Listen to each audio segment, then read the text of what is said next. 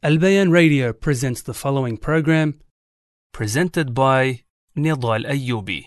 بسم الله الرحمن الرحيم الحمد لله رب العالمين والصلاة والسلام على نبينا محمد وعلى آله وصحبه وسلم. Assalamu alaikum, dear brothers and sisters, and welcome back to our series Reviving the Prophetic Sunnah. Today we have reached Rajab 6, or the 6th day of Rajab, and our topic is not giving fatwas, not giving fatawa or religious verdicts without knowledge. My dear brothers and sisters, some people are embarrassed to appear ignorant, so they rush to give religious verdicts or fatawa or fatwas without proper knowledge. And as a result, they mislead people by their verdicts, by their fatwas, while they also go astray because of the sins they have committed. And my dear brothers and sisters, this has become a widespread disaster in our time. Abdullah ibn Amr radiallahu anh, he narrated that he heard from Allah's Messenger sallallahu alaihi wasallam that he said, Allah does not take away the knowledge by taking it away from the heart of the people, but He takes it away by the death of the religious learned men, until when none of the religious learned men remain, people will take ignorant people as their leader, whom when consulted will give their verdict without knowledge, so they will go astray and will lead the people astray. This hadith is found in Sahih al-Bukhari and Muslim. Therefore, my dear brothers and sisters, it was the prophetic sunnah for Muslims not to give fatwas or religious verdicts or answer religious questions if they do not know. Abu Hurairah radiallahu anhu narrated, Allah's Messenger sallallahu alayhi wasallam said, whoever is given a fatwa or a verdict that has no basis, then his sin will be upon the one who issued the fatwa. This hadith is found in Sunnah Ibn Majah and others. In another narration, the Prophet sallallahu alayhi wasallam said, if anyone is given a fatwa ignorantly, the sin rests on the one who gave it. And this is found in Sunnah Abi Dawood and others, and was declared Hasan by Shaykh al-Albani rahimahullah.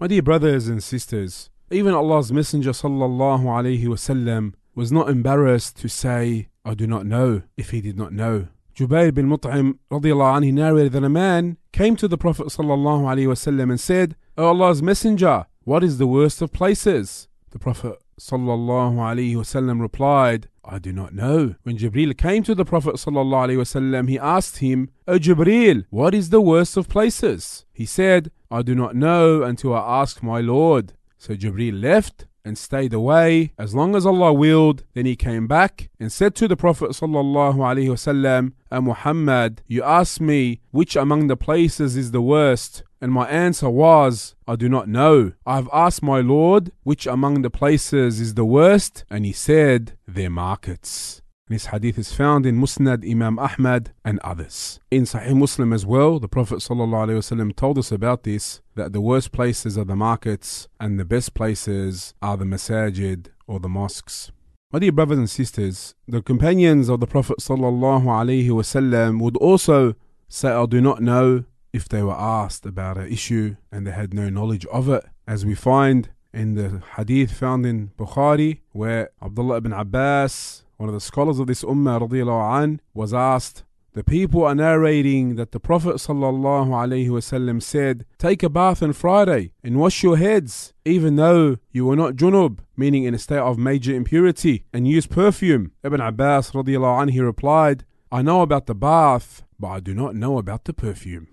Also Abdullah bin Mas'ud also said, O people, he who knows any matter may convey it to others, and he who does not know thereof should say, Allahu A'lam, Allah knows best. It is part and parcel of knowledge that a man who does not know a matter should say, Allahu A'lam, Allah knows best. Allah subhanahu wa ta'ala said to his Prophet sallallahu alayhi wa sallam, قُلْ مَا أَسْأَلُكُمْ عَلَيْهِ مِنْ أَجْرٍ وَمَا أَنَا مِنَ الْمُتَكَلِّفِينَ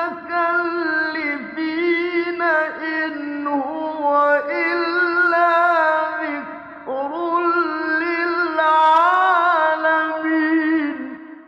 Say, Muhammad, no wage do I ask you for this, meaning the Quran, nor am I of the mutakallifin, meaning those who pretend and fabricate things which do not exist. And this ayah is found in Surah Sad, ayah 86, and the hadith is found in Sahih al-Bukhari. So my dear brothers and sisters, let this be our practice, that we do not give answers or fatwa or religious verdicts without knowledge. And if we do not know, we say Allahu A'lam. Allah knows best. I do not know.